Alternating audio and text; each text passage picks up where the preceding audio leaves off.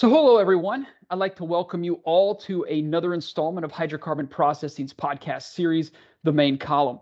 My name is Lee Nichols, and I'm the Vice President of Content for Gulf Energy Information and the Editor-in-Chief of Hydrocarbon Processing. So today we have a very special guest joining us, Curt Graham. He's the Vice President, Office of Technology at Fluor. And today we're going to be taking a deep dive into the topic of carbon capture and storage. It's a very popular and interesting topic, so we're really glad that Curt can join us today and give us a couple minutes. So with that, I'd like to welcome in our special guest. Curt, how are you doing today? I'm doing great. Excellent. Now, before we dive into the topic of carbon capture and storage, which from now on we'll refer to as CCS, I'm sure everyone's familiar with that. Can you tell the audience a little bit more about Fluor and your role with the organization? Sure. So Fluor is a Fortune 500 company. We do engineering, procurement, and construction worldwide. We've been in business about 110 years, and we have engineering services across energy solutions, which is refineries, chemical plants, LNG facilities, urban solutions, which does advanced technology and life sciences, mining and metals and infrastructure. And then we also have a government services branch that we call Mission Solutions. My role is I support the company globally across all of the business groups with strategy around technology and particularly around energy transition over the last 2 or 3 years. I also have all of our technical experts in the company have dotted line reporting into me, so I can get the right expert to the right job to support our clients. And then finally, I'm responsible for all of our licensed technology. We're not just an engineering company. We also provide process licenses in the fields of sulfur recovery, natural gas treating and processing, and carbon capture. So I'm responsible for those licenses. Excellent. So thank you. Thanks for that. So now let's just dive into the conversation here because this promise of CCS has been talked about for a while and it's garnered a lot of attention recently. So I guess just to start the conversation off, what's your perspective on the state of CCS today? So I think it's a really interesting time. We've had several carbon capture technologies that have been around for quite some time, have proven themselves to be technically viable, have some long-term operation experience. And I think now we're seeing governments move to the point where either through subsidies or taxes, the dollars around that have risen to the level where these technologies are commercially viable, as well as being technically viable. So it's exciting times. There's a lot of interest from, all of the people in the world, society-wise, trying to deal with all these carbon emissions. And I think governments have finally gone beyond just talking about it. They've actually done some of the things required to make these economic projects. Excellent. And one of the biggest things you mentioned there is the technology part of it. And that's kind of where I want to go with this next question. So what technology solutions does your company bring to industrial customers? And I'm curious, as kind of a follow-up to that, what's the number one myth that you'd like to dispel about CCS technology? Sure. So Fluor has two technologies for carbon capture that we offer as licenses. One is the Fluor solvent technology, which really is focused on hydrogen production plants, being able to capture CO2 from the process gas at pressure. It's an interesting process because it doesn't require any heat to regenerate. It's all done with flash regeneration. So it's a low energy option to capture CO2. And we're really pushing for it to attack this kind of niche market, right? Hydrogen production is only a small portion of the total carbon emissions, but it's an interesting technology. The other technology, which is a much more universal technology, is the Economine FG Plus technology. And this is our amine-based solution for post-combustion capture. So post-combustion capture is capturing CO2 from flue gases just before they exit to atmosphere. The technology's been around for 30 years. We've been working on it and improving it. It's very robust. We've got a plant that was running on gas turbine exhaust that operated for over 15 years.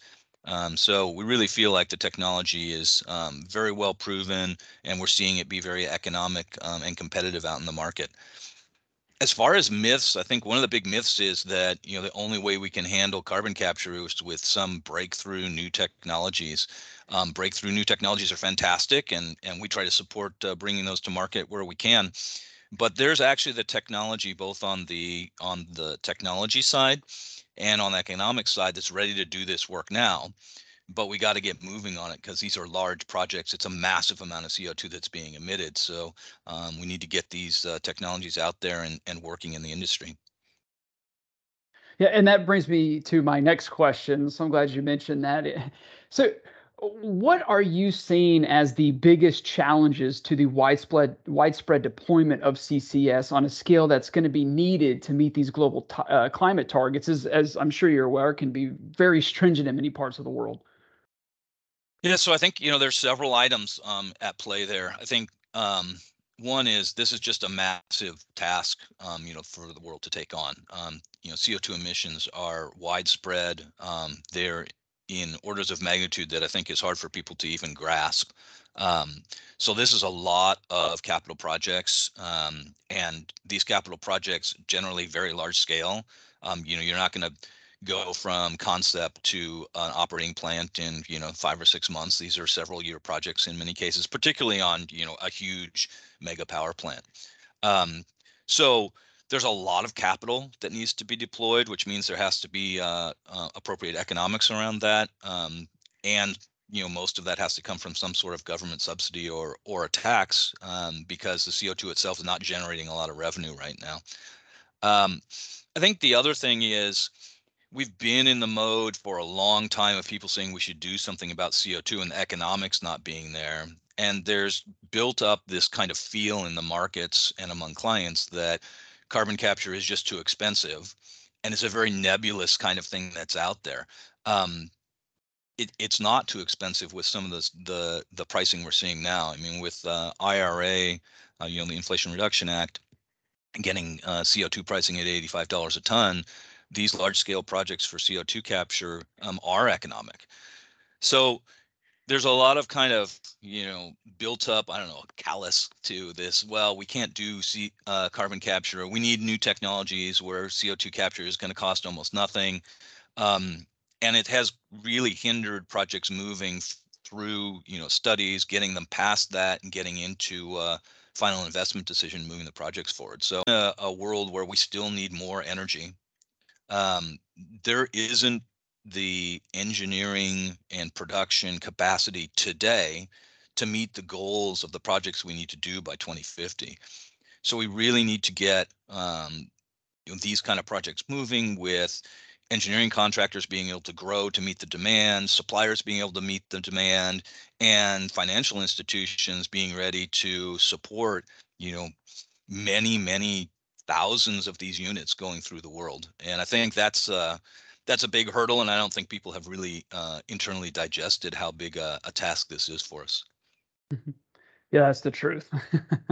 Now, with that, I'd like to pivot a little bit here and talk briefly about the Carbon to Value Initiative, which I know your organization was deeply involved in.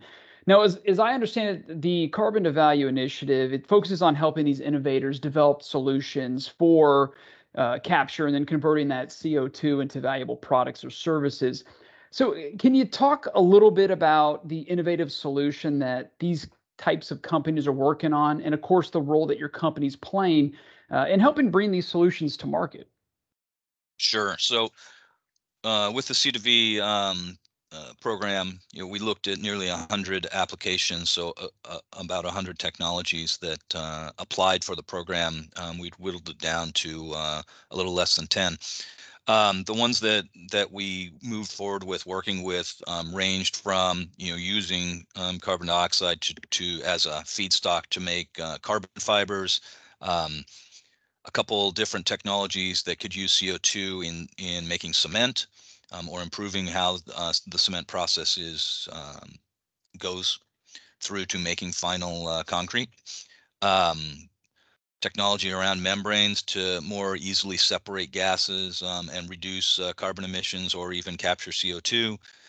We had some direct air capture, so capturing CO2 directly from the air technologies. So really a wide range of technologies.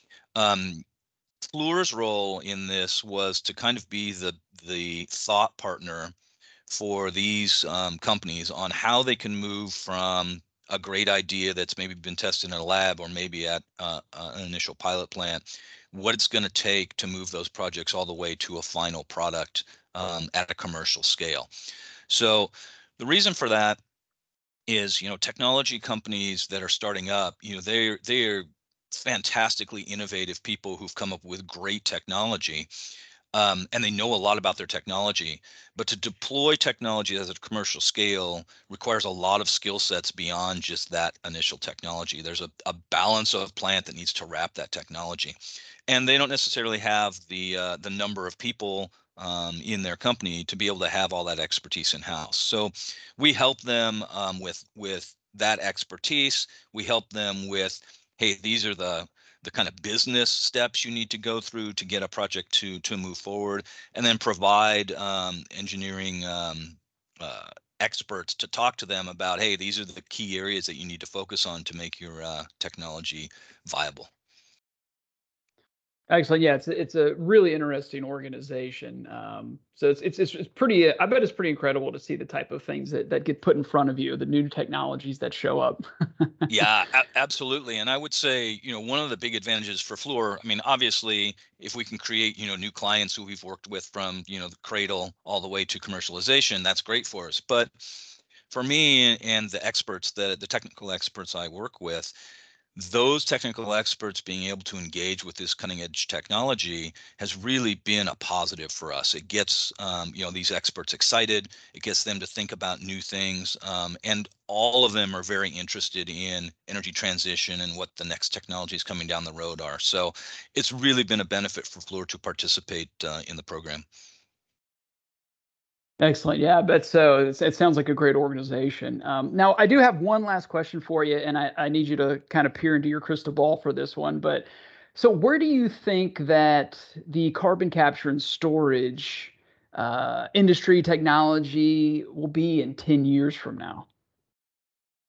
Yeah, I mean, obviously, it's hard to look in that crystal ball. If we were all perfect at doing that, we'd all be rich, right? But Yeah. I, we're seeing some really positive signs. We're seeing, one hurdle is just getting permitting for sequestering CO2 underground. It's a non-trivial thing to be able to work through that permitting, and it changes, depending on the governments involved and the jurisdictions involved. But we are seeing, so in the U.S., their Class 6 disposal wells are getting permitted. We're seeing movement in Europe for offshore. We're seeing technologies to mineralize CO2 directly into rock. So I think all those things are fantastic and are part of the, you can't just capture the CO2, you have to have someplace to put it. We have a lot of work to do around pipelines and ganging CO2 capture together to get it to those sequestration locations. So with the economics we're starting to see, I'm pretty optimistic. We're going to see a lot of carbon capture and sequestration projects. I think we need them because to get to the kind of magnitude of CO2 reductions we're all looking for, I don't think we can do it without carbon capture and sequestration. We just can't move the energy markets that fast. So I mean, my hope is in 10 years, we're going to be seeing carbon capture projects and sequestration projects as kind of a normal project, like you would see any other project. Won't be, an exciting and new and novel thing, because we need it to be, kind of journeyman type work, because we need to get a lot of this done. I do think that we're probably not going to be where we hope we are in terms of deployment, because these projects are large, and they take time, and we haven't started 50 or 60 of these projects into construction yet. So 10 years is coming fast. I mean, 2030 is almost upon us. But I think we'll start gaining momentum. And I think once we start deploying these projects, people are seeing, return on investments. So they're not seeing this as a huge loss of money. They're seeing the projects be technically successful and delivered. I think that's going to add a lot of confidence. And I think the market will ramp up very rapidly. So I think it'll be exciting times, but there's a lot of work to do. That's true. Excellent. Well, listen, Curt, really cannot thank you enough for providing us a couple minutes here to discuss this crucial topic with us on CCS. It's really, really interesting stuff. And like I said, extremely timely.